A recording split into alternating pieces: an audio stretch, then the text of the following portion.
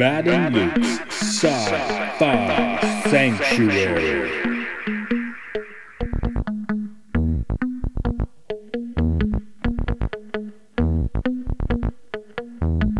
The year is 3013. The galaxy is scintillating in the mellow light. Two galactic pilgrims seek out vistas in the samurai future to bring forth the unity of the cosmic shaman. Opening the door of the pantheon of mystics, the evil sorcerer wizard powers the engine of science, seeking to forever alter the sacred balance, traveling on effervescent balls of summer fire. This week, Slaughterhouse 5.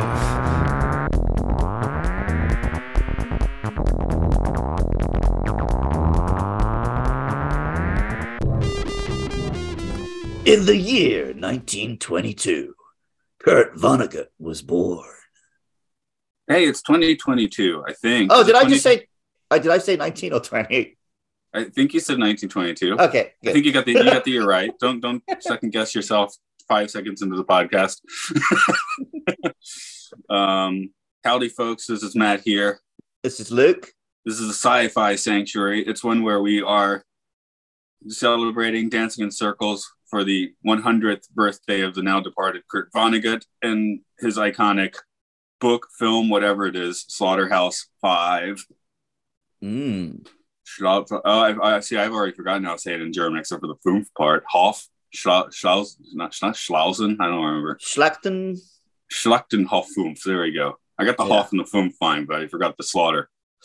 Forgot to slaughter today. Okay. Everyone forgets the slaughter. That's kind of the point of the book. Oh yeah. So I first became aware of this book when listening to the podcast Donut Plains. And this book was introduced to me not in my school or by anything sensible, but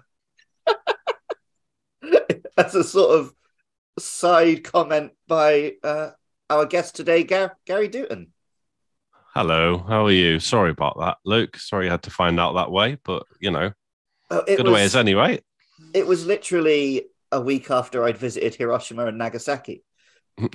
So right. Altogether, it was quite an experience and rewrote my entire understanding of World War II.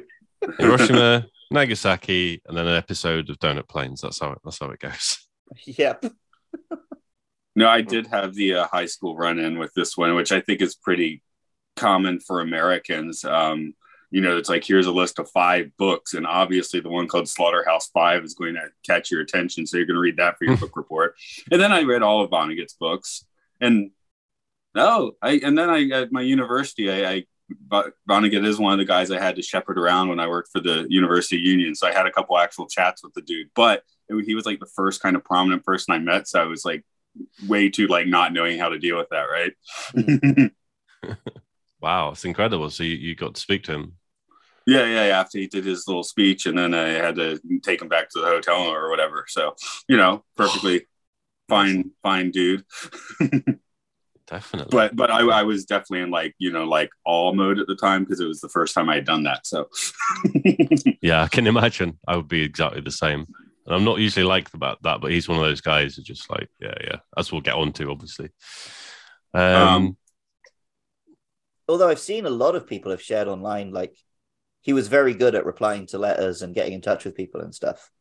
I think he would actually have hated to have been considered in awe. Yeah, definitely. I was 19 years old or whatever. I was a dumb kid, man. Yeah. Yeah. I think I found it... I don't know when, but it's just in my 20s, and rereading it for this, it must have been 10 years since I've read it.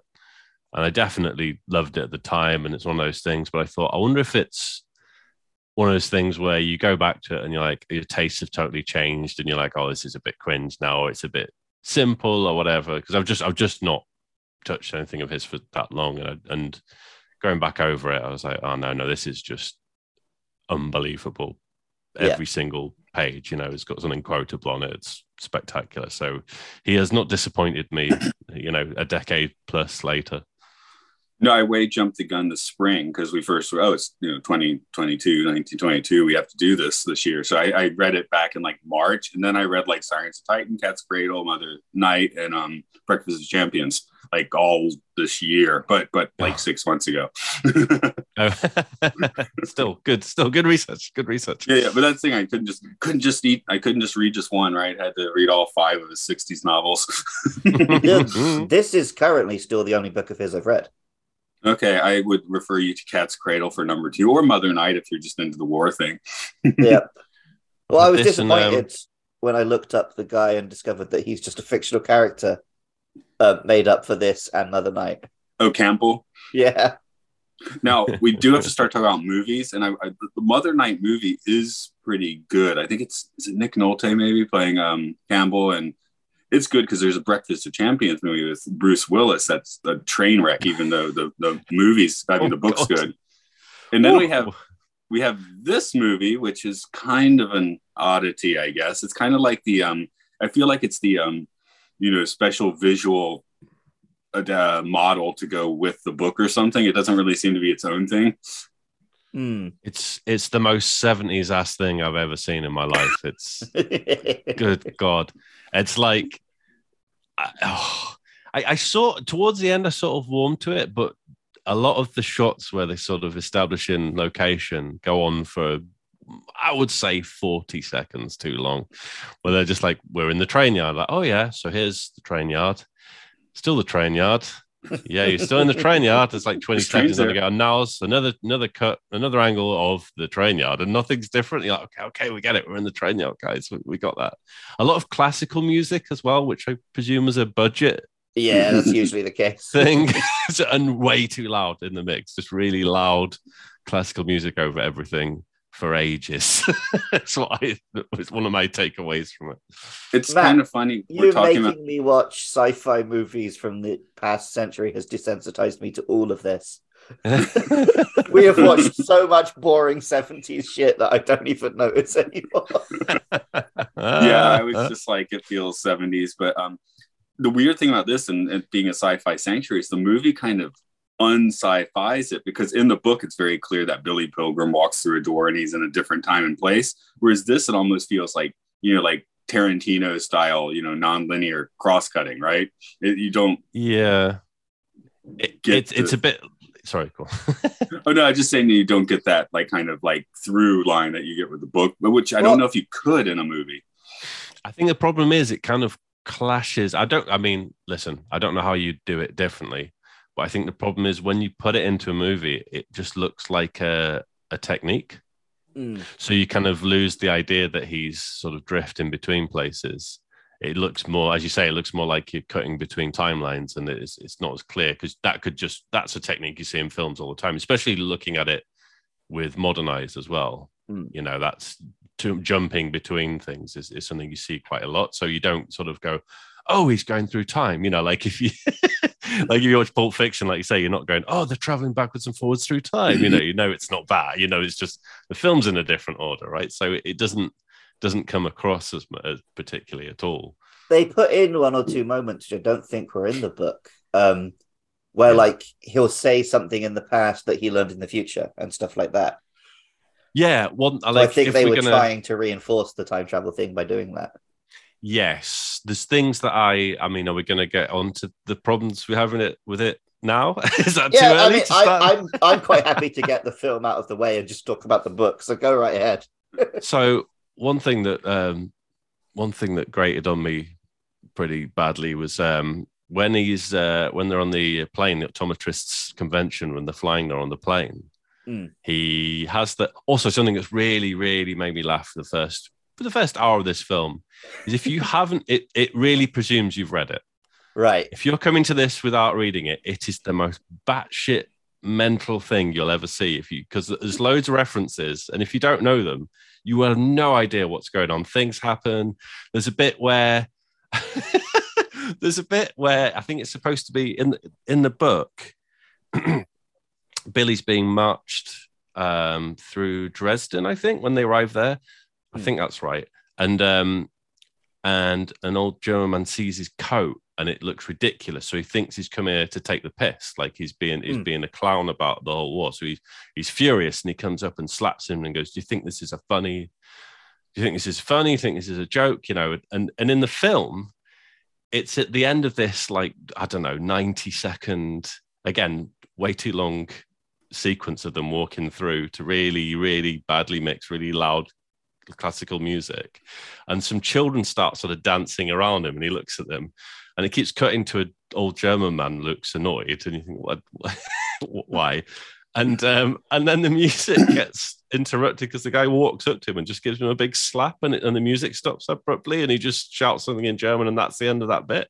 And if you've not read the book, you're just like, what the fuck is going on? What's this? And there's so many moments like that in the first hour that are just so weird without context. They try and do the bit with the homeless guy in the trains that's traveling with them in the prisoner train. I mean, and in the book that is. I mean, there's so many funny things about that. It's so makes me laugh so much because he's so annoying. He just keeps going, "This ain't nothing. I've been on the streets for. You think this is bad?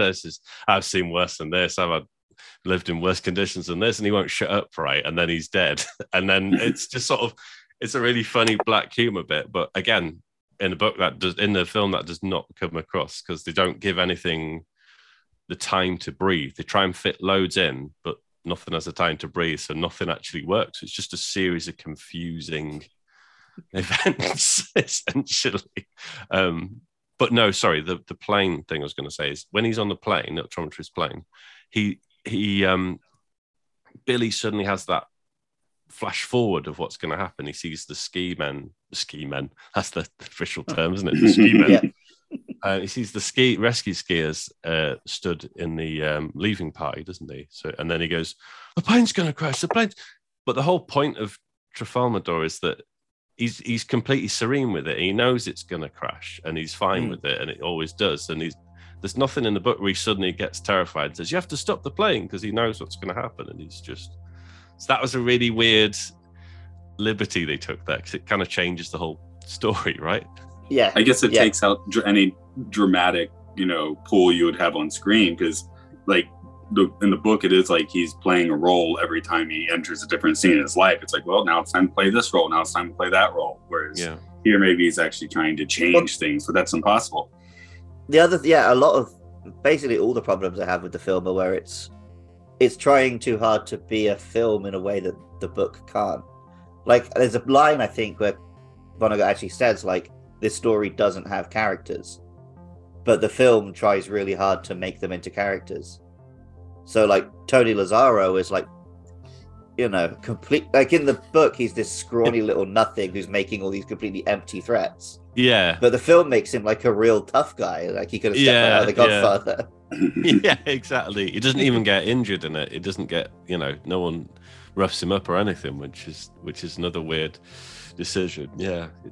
Again, taking some of the jokes out of it. It's weird. Well, let's give everyone a giant headache and do a quick plot summary on this one.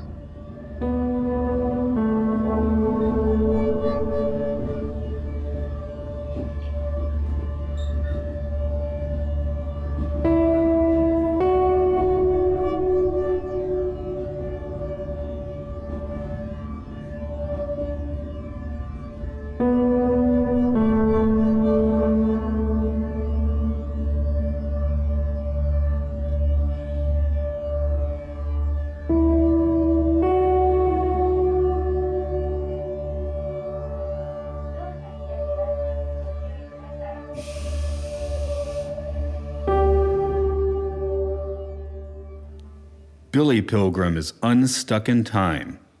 He passes in and out of moments of his life in a seemingly random fashion. One minute, he is a young optometrist marrying the plump daughter of his mentor. Another minute, he is trapped behind enemy lines in Belgium during World War II.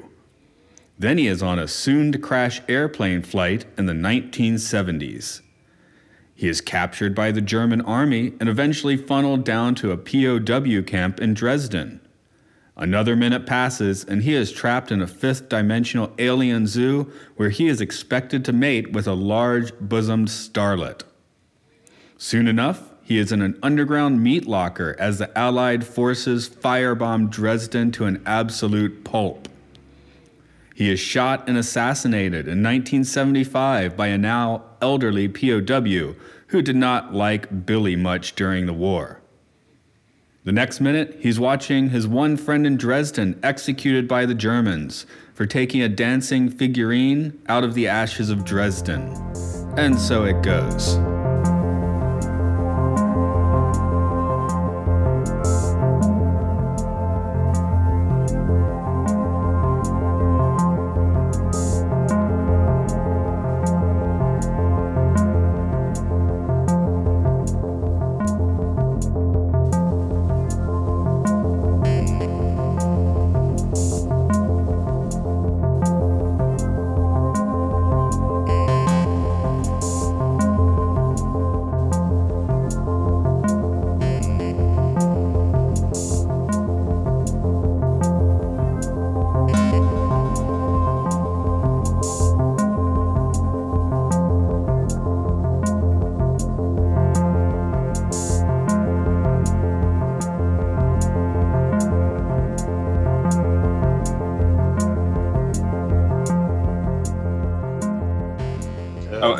I want to get a little bit more just about the film before we really do the book. I brought up some names. Sorry if you're hearing my click clacking. I'm in emergency iPad mode. So yeah, director. Okay, the director is George Roy Hill, who is a notable director. He did Butch Cassidy and the Sundance Kid and The Sting. So there's reason to assume that this film might have been more successful than it was. The World According to Garp. Oh, Slapshot. That's a fun one. So yeah, he made lots of really good films, but yeah, this one is a little bit of a, I mean, again, you can tell there's like some thinking here, there's some art here, but it doesn't really gel together in the end. But it's not from having a lack of a decent hand on the movie. Right. Yeah. I think it's just a terrible idea to try and make a film with this book, because all the story and all the point of it is in the narration. Right. Yeah. It's in Vonnegut's narration and the way he describes things, and the fact that it's like he is explaining things to an alien or to someone who has no idea. Oh, this is wild. I'm looking at the music, and they were not using stock music. The music from this movie is actually played by Glenn Gould, who's one of the major pianists of the mid 20th century. So they got a very class guy to do this. He's playing all Bach. But that is wild. Which might be why it's so high in the it's like now getting Yo-Yo Ma to do your soundtrack. You put him up in the soundtrack, This is just the director saw an excuse to hire someone he likes, I think. Yeah. Well, he'd already made Butch Cassidy, so he had his blank check, right? Mm-hmm. God, maybe that's why some of those establishing shots are so long, because they want to like let the piece play out, because you need to do it the classical, don't you? You can't just have a couple of bars of it. You need to let it breathe, right? But it's just feels forced and strange. It really does. Well, here we go. I opened up the IMDb, Matt, to sort of join you in this, and here's something from the trivia. And so it goes appears 100 times in the novel. It's not uttered even once in the movie. Yeah, or Putu tweet. Yeah. Yeah. Or they take out the epitaph. Everything is beautiful and nothing hurt. Yeah. The Serenity Prayer is not in it. Yeah. Which is like a major theme. I mean, this has always been on my list of the unfilmable books, even though there is a movie for it. This On the Road, I don't even think anyone's tried to make a movie for On the Road, Kerouac's book. 1984 doesn't have a definitive film version. I mean, there's the one they made in 1984. Visually, it's cool, but still, you have to. I mean, when a third of that book is just somebody going on about, the philosophy of the state, it's hard to make a movie of it. Yeah. Or you could just have them make it. Maybe they did make a giant speech. It's been a while. I've read 1984 probably like 8 times. I've watched the movie once. So, yeah, I think I watched chunks of the movie and I didn't feel that I needed to see any more, to be honest. Yeah. I watched like possibly not official videotape of the film. Yeah, Okay. I was like, yeah, okay, I think I prefer the book. I mean, I guess dystopias are a little hard to do until recently. Now you can have, the virtual sets and we still got to write a script, which people tend to forget to do sometimes. But I wonder if you could take on something like Brave New World and make a better film than has been attempted. I think that one's just like TV movies in the past.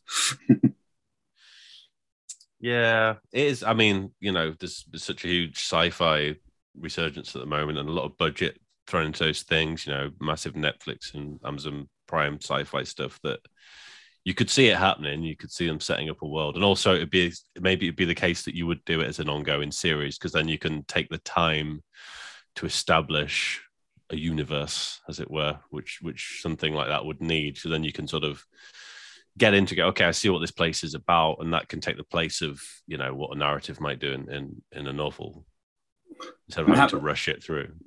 I'm having a look at the actors in here, and despite the fact that his last movie was Robert Redford and Paul Newman, there's not any particularly well-known folks in here. Okay, yeah, Michael Sachs is Billy Pilgrim. He's best known for Slaughterhouse-Five. So the chap playing Edgar Derby really reminded me of Cole Meany all the way through the film. Oh yeah, for sure. So and that's the other one where none of these. He was the original Ajax man in 1970s television commercial. So that's the kind of notoriety we're finding here. Incredible. The original, though, to be fair. Would a few familiar faces help in this film? The only one I do kind of recognize was the guy playing Lazaro, because I think he plays essentially the same character in a bunch of other stuff. Best known for his 1993 performance in Angels in America. Okay. Won a Primetime Emmy Award for something. So he certainly sounds more notable than everyone else's here. Oh, I've just realized what I recognize him from, and it's actually quite embarrassing. He's Rachel's dad in Friends. What? Is he? Yeah. No way. Wait. Sure, why not? Looking that up. Oh my God, is it really? Yeah. Oh my goodness. Sorry, this is me Googling. Oh, just in response to your earlier statement. Holy shit. I'm back on the music a bit here. It was this wiki sentence: the prolonged rendition of the final movement of Bosworth Brandenburg Concerto accompanies the cinema montage as the main character first encounters the city of Dresden. So even wiki's got to be, yes, it is prolonged. Yeah, that's as much shade as a wiki is allowed to throw. Yeah, factual shade. Oh, that's blown my mind. That Rachel Green's dad. But yeah, usually managed to dig up something a little more interesting than that for our actors. But I guess that's what you get on this one, huh? Yeah, I will say, I think Michael Sachs is too handsome to be Billy Pilgrim. Yeah, he can play goofy quite well. Like, he had the right vibe in how he was acting, but he just didn't look like enough of a weed. He had too much of a jawline, and later on as well, when he's playing the middle-aged Billy Pilgrim, he doesn't have what I have in my head of that complete listlessness, like a man that's just going through the motions. He's a mess. He's just, he'll let anyone just walk over him. He goes to his job day in, day out. He's not really, like, his family are there and they exist, but he couldn't really give a shit either way. They're just, they're just there, part of this almost matter-of-fact life that he has, because, PTSD, and that's something they don't really pick up on in the film either. They don't really, that's not a theme, I don't think. Well, one of the biggest things, I guess we start moving into the book. In the book, a lot of things that the Tralfamadorians do and say directly mirrors things the Germans do and say when they take him prisoner. Yes. And we don't really see or hear much from them in the film at all. So what can you do? No, it's like wildly left field once we get to them in the movie. So it's like, what, huh? Because the I think the book doesn't, within the first few pages, it pretty much lays out all the scenarios. Yeah. Yeah. Yes. Yeah. Yeah, like Yeah, it like we does. do in this podcast, it gives you the whole plot in the first page and then just discusses it for the rest of the book. It's almost Yeah. like the movie tries to biopic it more. It's like we can't put the philosophy on screen properly, so we'll just kind of make this is like Billy Pilgrim's biopic, which that's the questionable genre of movie. Yeah. Yes. Like Yeah, I it's an awesome appreciate the failed experiment thing of the movie. I still find the movie somewhat fascinating because of how they tried to do it. But yeah, you just a few minutes ago you just named like 8 major lines that simply aren't in the movie. It's like, what? I guess the book hadn't firmly entrenched itself in the counterculture yet. I don't know. This wasn't that long after the book, right? Yeah, the book was 66, I think. So yeah, it's only 6 years old. So I assume it wasn't like taught in schools or anything yet. And in fact, being an anti-war book released during Vietnam, I think it was probably pretty buried. Sorry, 69. It was very close to. Oh, wow. To the movie. So yeah. Yeah. So they wouldn't have thought they wouldn't have thought we have to put these lines in the movie yet. Which now, if you were to do this, you'd have. I mean, again, you'd be crazy not to. Yes. But yeah, that whole thing of the main, because I think the whole point of the trauma and the PTSD is that I think there's only a hint of doubt for me that the whole thing isn't just in his head. It's almost not a sci-fi novel, I think. Right. Because it's the everything, as you say, like there's lots of links. So they say there's a part in the book where where Vonnegut describes the markings on the trains as being orange and black, the passenger trains, the prisoner trains, so that the bombers won't target them to say this is a prisoner train, don't bomb it, right?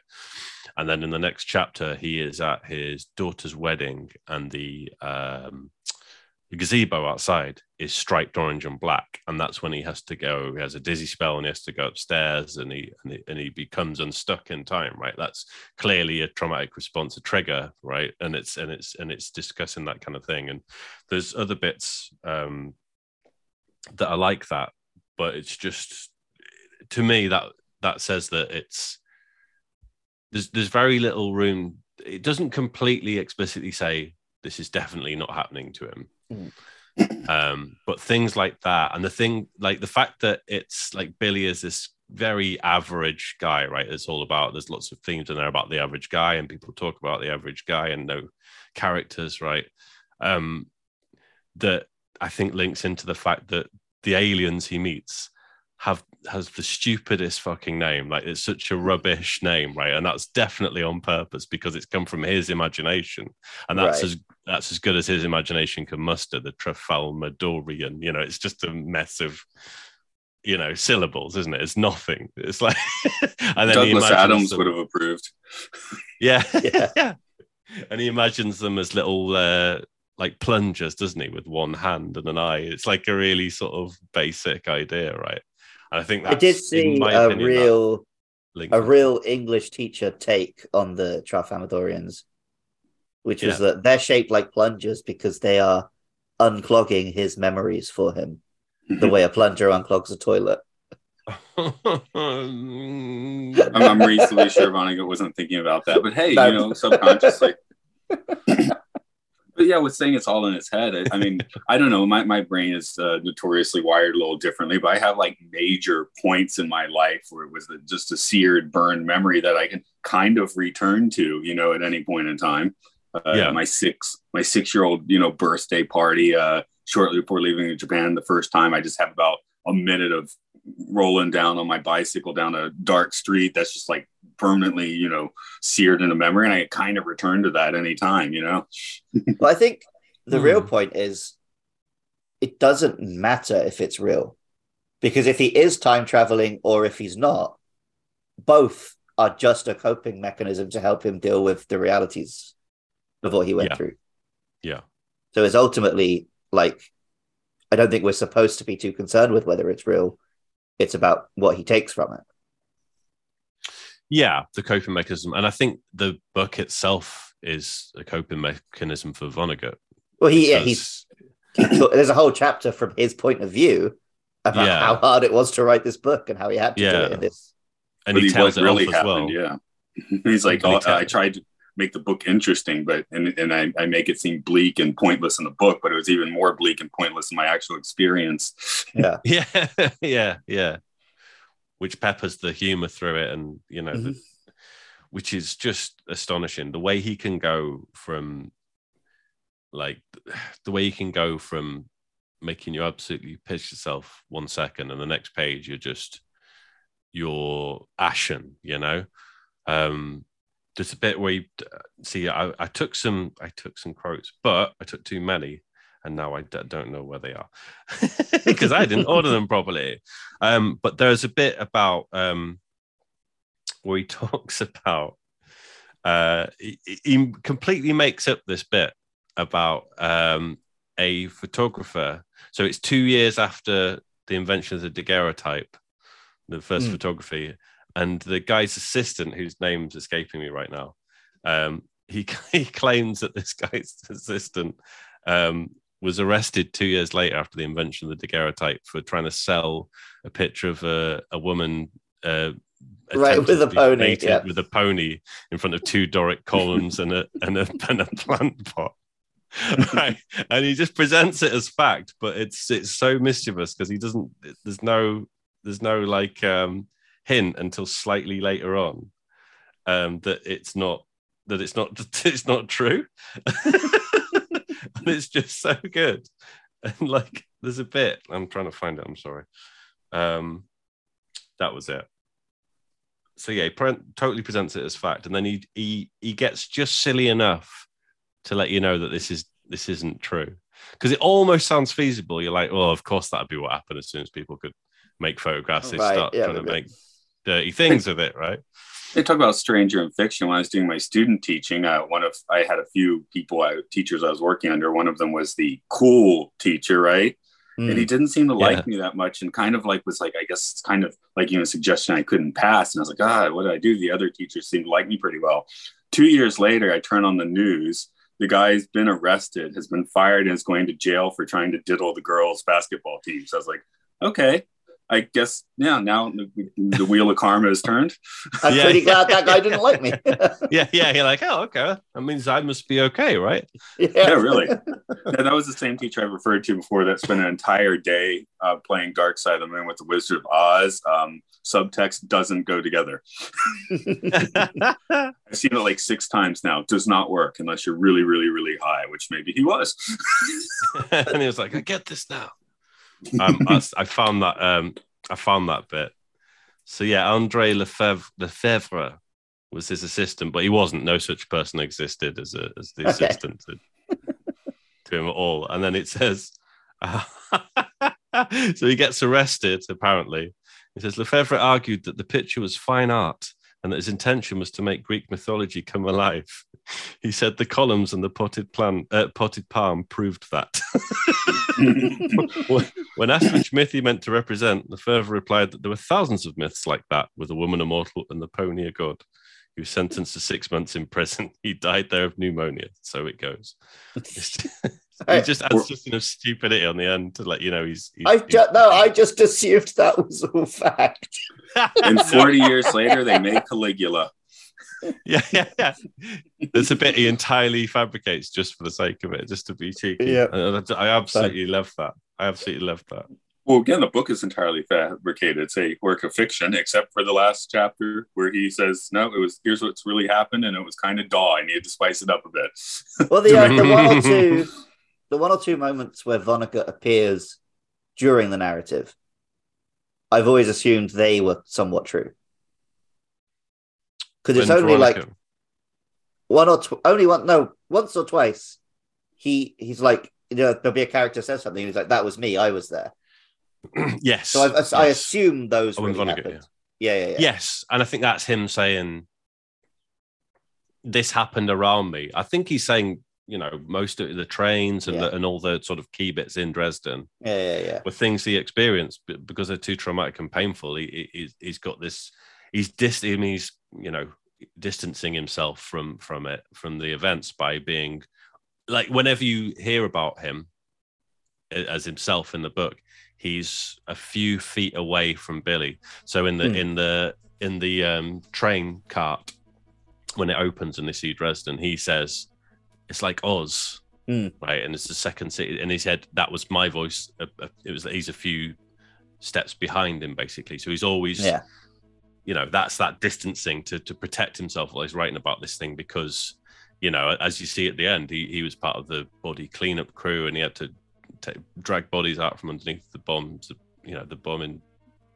It's not layers, layers and layers and layers, because it's not Kurt Vonnegut's story, it's Billy Pilgrim's story, and then Billy's not seeing it directly; he's seeing it through time travel and through this layers of metaphor. It's like a basilisk or something. You can't look directly at it; you have to look at it through a mirror, through another mirror, to lessen the effect.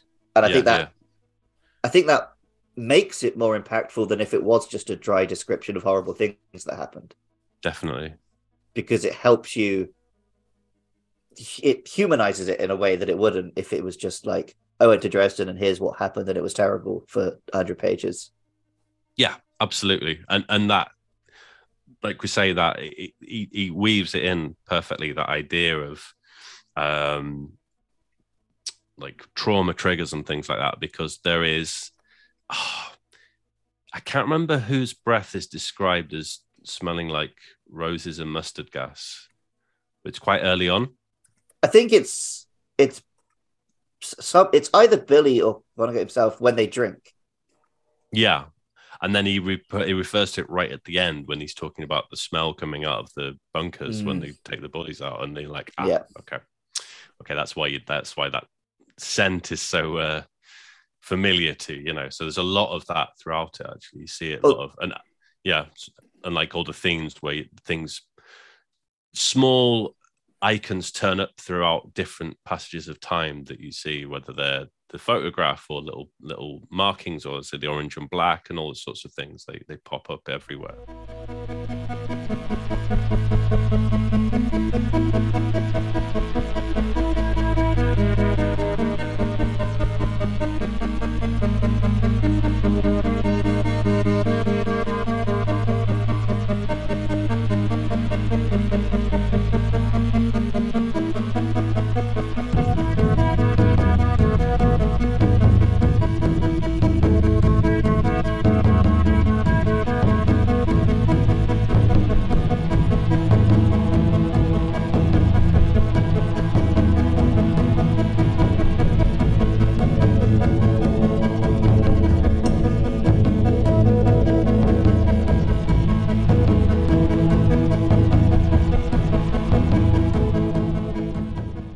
That reminds me, I was just looking up, so I make sure I got it right. My favorite weird factoid about Vonnegut, and then makes you wonder if the smell thing had to do with that. I'll read, this is from a Reddit, but I remember hearing the fact like a very long time ago.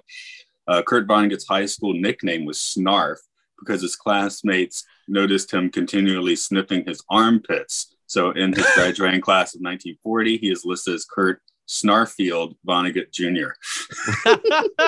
That being a real fact. That's incredible. But that's a very Billy Pilgrim thing, right? Just some of the weirdness of Billy Pilgrim would come straight from Vonnegut, right? Oh yeah, no doubt. Yeah, you don't. He's write very a much book an like outsider. This if you're Mr. Normal. Yeah, he's very much an outsider, isn't he? And he feels that, and that comes out through Pilgrim as well. The other thing, unless I'm misremembering, I did watch the film just today, but do they mention Kilgore Trout at all? I don't think so. I think he, like, you see a copy of a book because he is in hospital next to the guy who reads books. So I think there was like a little cameo. He's reading a Kilgore Trout book, but Rosewater, that's the one. Which is kind of a major part of it. Well, also, that's another way that it tells you that this is probably all in Billy's head, is that he read all of it in Kilgore Trout books. Yeah, there's a book he reads in the in the dirty shop. That is, it's like, oh, I've read this one before, and it exactly describes the situation he is in on Trafalmador when he's in the dome with everyone, in the zoo with I've forgotten the name, the Montana Wildback. Thank you. Yeah, Montana Wild Hack, isn't it? Wild Hack, yes. She's a fantastic. No, Montana Wildback is one of her moves. Yeah. It's exactly that, isn't it?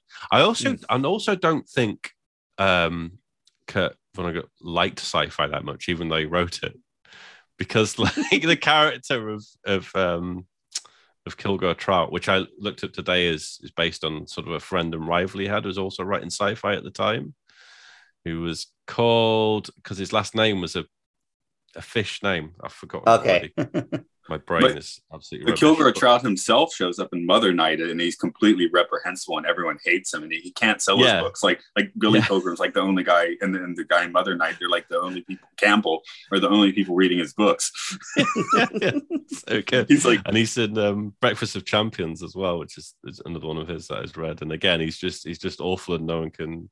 Highly unsuccessful. Books. Yeah, but yeah, it was essentially, here we go. I'm just looking up again. Sorry. It's like baffled someone read his books. Yeah. It was, that's right. So the real guy's name is Theodore Sturgeon. Okay. and he found it so funny, his name, his last name is a fish, that he just basically, he never said until after he died, admitted that was who it was this guy called Theodore Sturgeon, who was also writing sci-fi at the same time as he started writing it. And he just took the piss out of him via Kilgore Trout, this really horrible man who got like messing around with children on paper rounds and being awful to them. He's just this bit. So he admitted it afterwards, and he stated in a 1987 interview, said, "Yeah, it said so in his obituary in the New York Times. I was delighted that it said in the middle of it that he was the inspiration for the Kurt Vonnegut character of Kilgore Trout." Just delighted that he got that into his obituary. I think Vonnegut's hat trick was, say Stephen King suddenly decides to write a romance or something. People are like, what? Oh, that's a wild shift of genre. Where Kurt Vonnegut, well-known sci-fi writer, but he kind of finessed it where, like Slaughterhouse-Five, it's like, is this sci-fi? I'm not quite sure. And then, by the 70s, you're getting books that clearly are not sci-fi. They're just kind of like weird social satire that feels like sci-fi. Yes. Yeah. He definitely took I think he saw something wrong with the way sci-fi was going, and he wanted to put his spin on it, which he did beautifully, of course. That's one of the masterpieces he's written. But I think that's why Kilgore Trout is so rubbish. He writes such terrible rubbish all the time. And there's a quote in here about, he said, Kilgore Trout was more or less invented by a friend of mine, Knox Burger, which is another insane name, but who was my editor in the early days. He did not suggest that I do this, but he said, the problem with science fiction, it's much more fun to hear someone tell the story of the book than to read the story itself. And it's true. If you paraphrase a science fiction story, it comes out as a very elegant joke, and it's over in a minute or so. It's a tedious business to read all the surrounding material. So I started summarizing them. And I suppose I've now summarized 50 novels I'll never have to write and spared people the reading of them. I mean, basically why Kilgore Trout's there. That perfectly explains why I haven't read much Arthur C. Clarke. Yeah. That's it. You got the story. You don't need the stuff around it.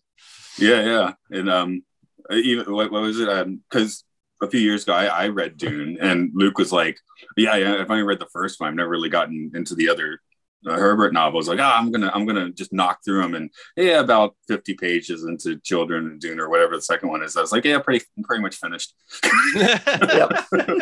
So now in a few years, I'll probably go back and read the first one again. Yeah, I've read the first one like 3 or 4 times in my life, and every single time I'd be like, "Well, I'll read the sequels." Now just read the synopses on Wikipedia. See, I thought it was whack when you told me that, and it's like, oh, that seems to be exactly what I'm doing, even though I have the complete series the complete Frank Herbert series on my iPad. Yeah. I didn't get the later ones by his son and whoever else. So something. Go ahead. I was going to go take us way different tangent now. So that's fine. This this book predates the term PTSD. Right. But it describes it. It describes it very well. When he wrote it, people were coming back from Vietnam, clearly with it and not being treated well by, they're not getting a hero's welcome. So kind of doubling down and some of them probably were scumbags, but a lot of them were not, Oh yeah. So yeah, I think it's very. Yeah. And I have that particular quote to hand this time. This I thought was amazing, to describe without having the terminology, the PTSD or trauma to describe it. Because this is some time later when they're singing, when that quartet are singing, the Febs, the Four-Eyed Bastards. Yeah, great. And for some reason it starts to upset him, and he doesn't know why. He's like, "Why am I so upset by this? I don't have an old gang or whatever. What is this?" And the quote is, everyone's saying, "You all right? Yeah, I'm okay. You look so awful. Really, I'm okay." And he was too, except that he could find no explanation for why the song had affected him so grotesquely. He had supposed for years that he had no secrets for himself. Here was proof that he had a great big secret somewhere inside, and he could not imagine what it was. That's perfect. That is a perfect description of latent trauma, isn't it? It's incredible. I'm looking for the polar opposite here, I think. That's a different book. I think it's a Flannery O'Connor story. I just looked up the wrong title, but it's the one where basically someone has been the city's hero. He saved a few lives. He's in the hospital now. And they start talking to him before the press is going to come interview him. And they realize that he's a reprehensible asshole. So the dark ending of the book is someone just kind of, in Twilight Zone fashion, kind of nudges him out of the window. So he just dies and stays a hero. That's amazing. Yeah, it's like, okay, everyone thinks he's a hero. Now let's not let them find out the truth, Right. Yeah. Well, yeah. It's the sort of thing that would happen in a Vonnegut book. But Vonnegut is very much against the idea of heroes, I think. There's the whole section at the start where his friend's wife is convinced that that's what he wants to write, is a book about what big damn heroes they were. Yeah. And she's furious about it. And I'm thinking it's Flannery O'Connor, but now I'm also thinking, is that from the Monkey House book? And because I would have read all that stuff at the same time. It might be Vonnegut himself who had that particular thought. I failed in my little research here, so if I got that wrong. But the point was the core of the story, right? That I'm just sitting here thinking, what kind of person is Billy Pilgrim? Is he like, if you meet Billy Pilgrim, what is your take on this dude? I get the impression you're not able to have a take on Billy Pilgrim. He's one of those guys who just exists. Yeah, he's also here, sort of thing. As a friend of mine growing up, I'm pretty sure no one from this friendship group listens to this podcast. But the running joke was just like, we would be describing a night out and we'd list the people who were there and we'd always forget he was one of them. Because he's just, oh yeah, I guess he was also there. And he's just like, he didn't really have a sense of humor or a personality or would do anything. He was there too. Just a participant. Yeah. So maybe you wouldn't dislike Billy Pilgrim, he'd just be there. Yeah, that's it. Yeah. Because it does, apart from like one or two people in the war when he was being a hindrance, you don't get the impression that the characters dislike him or that they like him or that they notice him. Yeah, I think, anything that happens to him is a reflection of the personality of the person inflicting it on him. Mm. So the kid in the trenches when they're behind enemy lines, my memory's dying. Weary, is that Weary? Roland Weary, thank you. Yeah. Yeah. He's got a weird thing where he's trying to keep him alive, but he's also just infuriated by him and wants to. He's only dragging him along so he can like scare him and show him all his weapons and say I'll stab you at some point, and and indeed he goes to beat the shit out of him at one point. But Billy's just a completely passive factor in that, so it's nothing to do with who Billy is, because he is almost like the perfect nobody, because all this person's doing is exercising his demons on this training dummy, right? He's nothing in that interaction. He's just the other thing to interact at, almost. Even down to his wife, who does adore him. Like, she doesn't necessarily adore him for anything that he is, just because he's willing to marry her. That's true. Yeah, she's saying, I thought nobody would ever marry me. So she's the joy she's getting is her insecurities being sated, because I thought I would never get married. So that, again, that's all about her, nothing to do with him. Again, he is just like a canvas, right, on which people put their insecurities and demons. To briefly go back to the film, another failing there is that his wife was perfectly pretty and nice. Yeah, she looks unmarriable. I was going to say you can't really put her on film, because an important part of the book for her in particular is that you make what she looks like, right? Yeah, definitely. That's you have you with your mind, you have to make her not completely hideous, but somewhat weirdly unappealing. That's different for everyone, right? Yeah. They didn't have that problem with Montana Wild Hack, did they? Extremely 70s nudity in this thing. Yeah. It's unbelievable. And also supposed to be quite shocking around to see a naked child in a film. That was weird. So it's where he's like the story when his dad throws him in sink to swim in the pool, right? And it's like, and that's one of his first traumas because he nearly drowns. He's like, this is how I learned. It's like, did he need to have his bare ass out? Is that necessary? Stick some trunks on the lad? It might have just been that wasn't weird in the 70s, because I'm thinking like... Yes. Well, yeah. I think you go back to old films like that, kids do just sort of frolic in the nude. So. Right. Right. And that is, I was just like, oh, yeah, no, we don't do that anymore, do we? Look at that. Jesus. Yeah, exactly. Well, recently the Baby on the Nevermind album tried to sue his parents. Or yes. No, I think he tried to sue Nirvana, but the court sort of decided, well, no, it's your parents who screwed you, not the band. And also there were like multiple stories of him like chatting away about how cool it was and impressing people with it, like at various parties and things. Like we had a whole history of going, yeah, it was me and da-da-da. And yeah, suddenly thought, hey, I'm not cool with this now. Get a few bucks here. Although they actually held back a little bit, because in the book they just in the Space Dome they just run around naked all the time. Yes, that's true. Yeah. So I was like, oh, they're censoring it, and then they get to the then they're like, oh no, they're not really censoring. I guess you can only do so much and keep your rating. I don't know. Yeah, for sure. It was a weird, like, again, they tried to sort of inject the humor in there, didn't they? Bringing down the night canvas, the night curtain for the night canopy. Thank you. That's it. Again, which isn't explained, but in the book, it's because there's only 1 hour in every 60 or so that's nighttime on Trafalgar Door, and so they bring down this artificial night. But he just says night canopy. I suppose it doesn't really need explaining, but it's another one of those weird things that just turns up out of nowhere. I always get that when I watch a film and I've read the book. I always find myself asking, yeah, but how does someone who hasn't read the book know what's going on? I think a good one. Yeah, I think a good adaptation, you don't need to have read it. I always watch it with someone who hasn't read the book, and they apparently are fine. I watched Submarine, the Richard Ayoade's film. Yeah.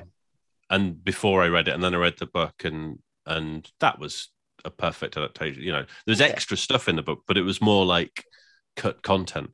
Do you know what I mean? Like rather than, and you didn't feel like you missed out on the sense of what the character was. And I felt the character Oliver Tate was the same in the book as is in the film. Like it gets it across perfectly, and you don't really miss anything. I think that's how you do it. Yeah, I'm just never quite sure if a film is doing that, or if because I can never experience it as someone who hasn't read the book. Yeah, so I'll never know. Like we don't have the fourth person on this podcast who hasn't. Yeah. That's what we'll do. Just in reverse order on purpose. I don't know. I mean, what would be the way to if you were now on a, one of the streaming services and had some ridiculous budget to try and work with Slaughterhouse-5, how would you go about making it work? None of us being people that actually make movies, but I guess I would give the whole film sort of a montagey, dreamlike feel. I'm trying to think of an example of something that does that. I don't think it would be a very good film necessarily. I think it can be filmed, but I don't think it just doesn't fit what you want from the structure of a film. You lose so much deliberately not having his writing. You lose so much not having his narration and his descriptions of things, because those are just uniquely how he sees it, and that's not something you can put onto screen. Those without having a load opinions. of narration, which would just read the book at that point. Again, Vonnegut's so clearly in the book and so clearly left out of the movie. So right, yeah. I don't think you can without just changing how you're going to approach it entirely. I think probably the mistake they made was to try and tell all the story in the first place. I think maybe they should have been taken more liberties with it than they did, instead of just trying to hit they were just trying to hit all the beats of what happened, even if you don't have much of a explanation as to why those things are there and how, and or what's trying to be said. So it is just a mad mess for most of it. I think that's why it doesn't work. Ultimately, I guess you shouldn't make a film of it because it is very personal. Even though Billy Pilgrim is fictional and everything, it's clearly this is Vonnegut talking to the audience through this book, like almost one-on-one in a way. So to make a film version that Vonnegut's not involved with, I mean, I don't know how involved he was in this film, but obviously he wouldn't be involved now. Like, I'd rather see a director tell, their own personal story. I don't necessarily think the book lends itself to being remade. Here's something weird about the movie. I watched it a couple nights ago, and I don't know if I've seen it before or not. Like, I've read the book 4 or 5 times. I've seen images from the movie for sure, like screenshots, but I'm like, have I must have watched it at some point, but I really do not know if I've watched this before. Perfect. That's funny. That's funny. It has a feeling of like a Jodorowsky sort of thing. It is that sort of 70s surrealness, isn't it? It is lots of batty ideas and slightly weirdly framed shots, and even the way it cuts between things feels a bit like a Jodorowsky. Like it's like, I don't know, there's something about naked kids. Yeah, see, there's the themes, right? there's some weird, it shares some weird DNA like that, and like kind of the tracking shots that are a little bit too close, like they stuck the wrong lens on and they're sort of rushing to catch up with whatever they're filming, like to get that sense of speed. It's the stuff like that. There's loads of weird little things like that in it that make me think of those, and loads of non sequiturs that I explained. that's where it's hard for me to even say like if this movie like holds up today or not. To me, it seems like you went to a really good play and they gave you like a relatively nice, slick program, and the movie is the program they gave you. Mm-hmm. Yeah. It gets a bit better in the final half, I think. A little bit in does, but I don't think Dresden in this film hit me. No. Because the book hit me. The book was a punch in the gut. And perhaps because you don't like, if you added up all the words that are explicitly about Dresden in this book, it's like a page of A4. Yeah. But the entire rest of the story is, even when it's not about it, it is about it. Well, it's that personal thing, like you said, because he sets it. Vonnegut sets out and says that I was there, so he was there. So when he pops up as himself in little bits, it's like he can't tell you directly. He's got to make lots of jokes, but you can't make jokes about a horrible firebombing. So he's going about it as like around the block as he can. Yeah, exactly. Yeah. I think that's probably why it hits home the same, because when Billy's in that bunker, that's not made up. Yep. And you're thinking, fuck. Oh. I think that's basically it, you know. Whereas with the film, you're looking at it like you might hear about war in the news. You think, oh, that's terrible, and you don't feel great about it, but you're not focusing on a single person experiencing that event, you know.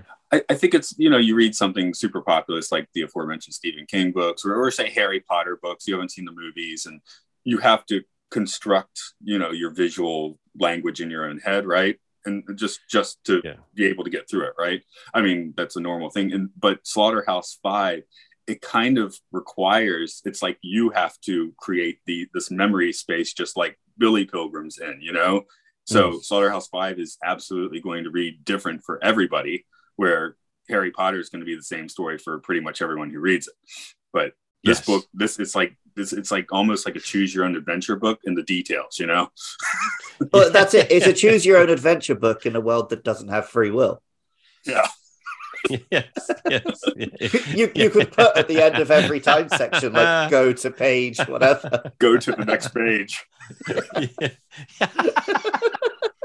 That would be a good reprinting of Slaughterhouse-Five, or someone should. Yes, I like that. Steal that idea. I like that a lot. But this is kind of an interactive book in a way, in that, like, really, you know, what you are making, like, it's like your own personal biases color, like, what's happening in this book. How horrible the firebombing is depends entirely on how horrible you're making it, you know? Right. Yeah. What I like about this book and all his books really also is that he is not above toilet humor or any funny little dirty joke, which it's funny in itself to just pepper it with that, but it's also important to put them in a way, because it shows you that everything that's happened to him, there's a positivity in there, and that it hasn't broken his spirit to the extent that he's no longer a human being. Do you know what I mean? He's not completely broken by the experience. He's managed to retain that sort of humanity. I know it's a slightly slightly grand way of looking at it, but like the fact that he can still be this funny is kind of warming, right?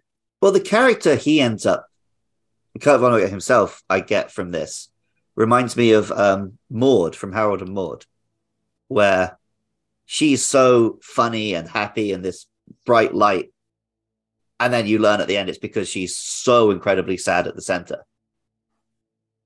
And like, this book is very funny and wacky and fun because it's all built around this incredibly depressing center that it doesn't want to approach.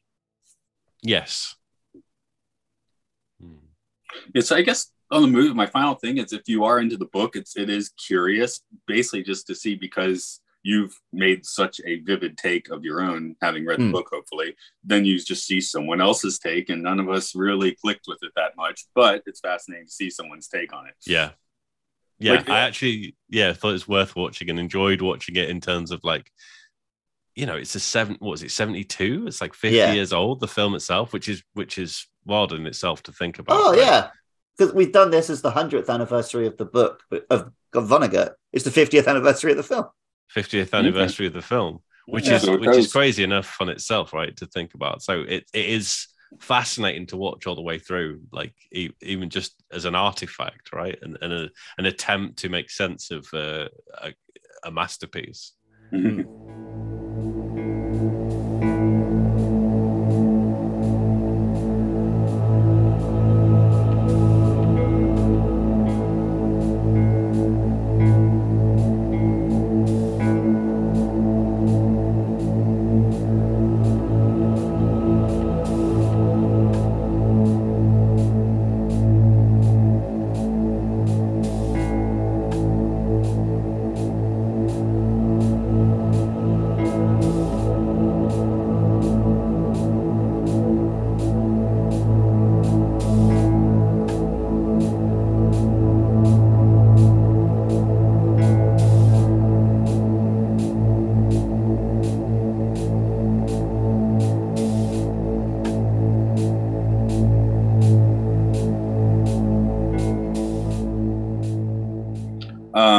Do we have any final thoughts you want to throw on the book or the movie? I'm basically just bringing it up because very prosaically, I have to wash the dishes and then do another podcast. So. I guess just not really on the book or the film, but I just want to get out of my system because that's what this book did for me. Was I very much grew up in the UK being taught in World War II, the Germans were baddies and we were goodies. Yeah. And they did this horrible thing called the Blitz, and then we went over and liberated Europe. And I guess growing up, you did hear about Hiroshima and Nagasaki, always with the, it shortened the war and saved millions of American lives addendum. And then, all in this space of like 2 months where I read I think I lent it to you, Matt, and it was too depressing to read because you were in hospital. That huge book about Hiroshima and Nagasaki. Yes. I visited both cities and read this, and it was just like, yeah, sure. I guess if you literally just look at the leaders of the two countries, we were probably on the right side and should have won. But like, there's no good guys in a war, especially when you start bombing civilians. The secondary, finish your point. The idea that like Britain is so great because it resisted the Blitz, but that we thought we could do the same things to Germany and it would break their spirits, is just ridiculous arrogance. Yeah. And like that line of thinking has stuck with Britain for the past, 70 years. And we still think we're fighting World War II and the best country on earth as we just, plummet.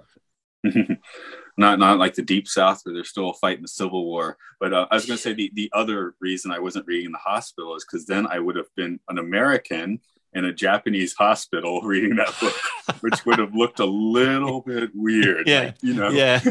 Well, I remember when I was in the museum in Nagasaki, a bus full of American tourists came in and talked really loudly through the whole museum.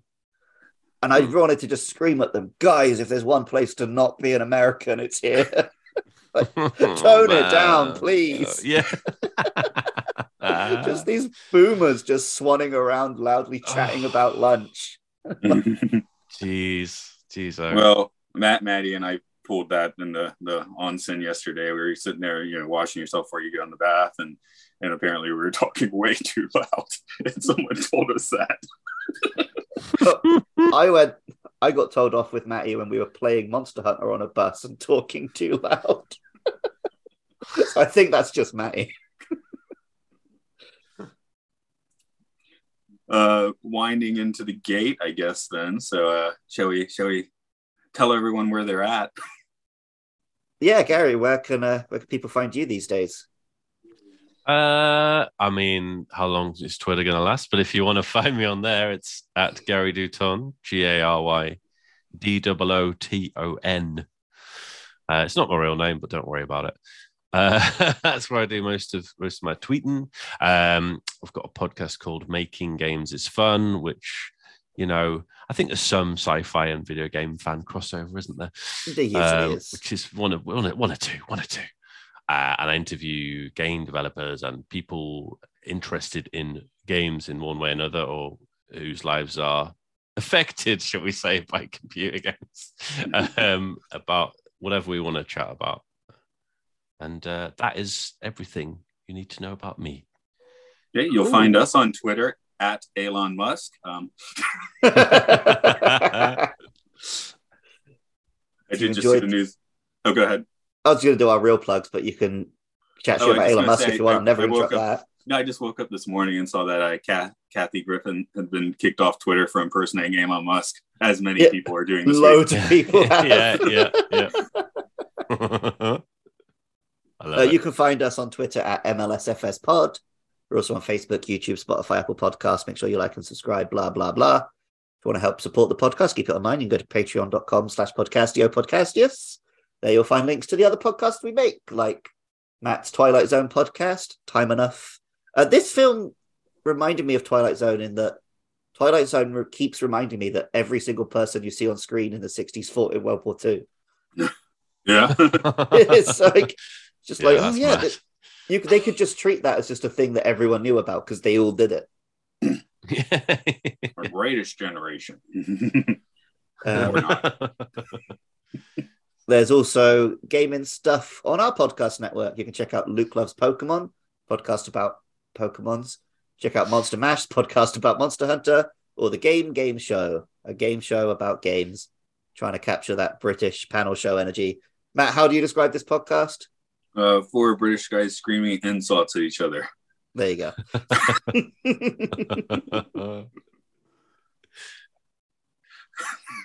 Maybe you'll listen to this 100 years in the future, we're all dead, but so it goes. So it goes.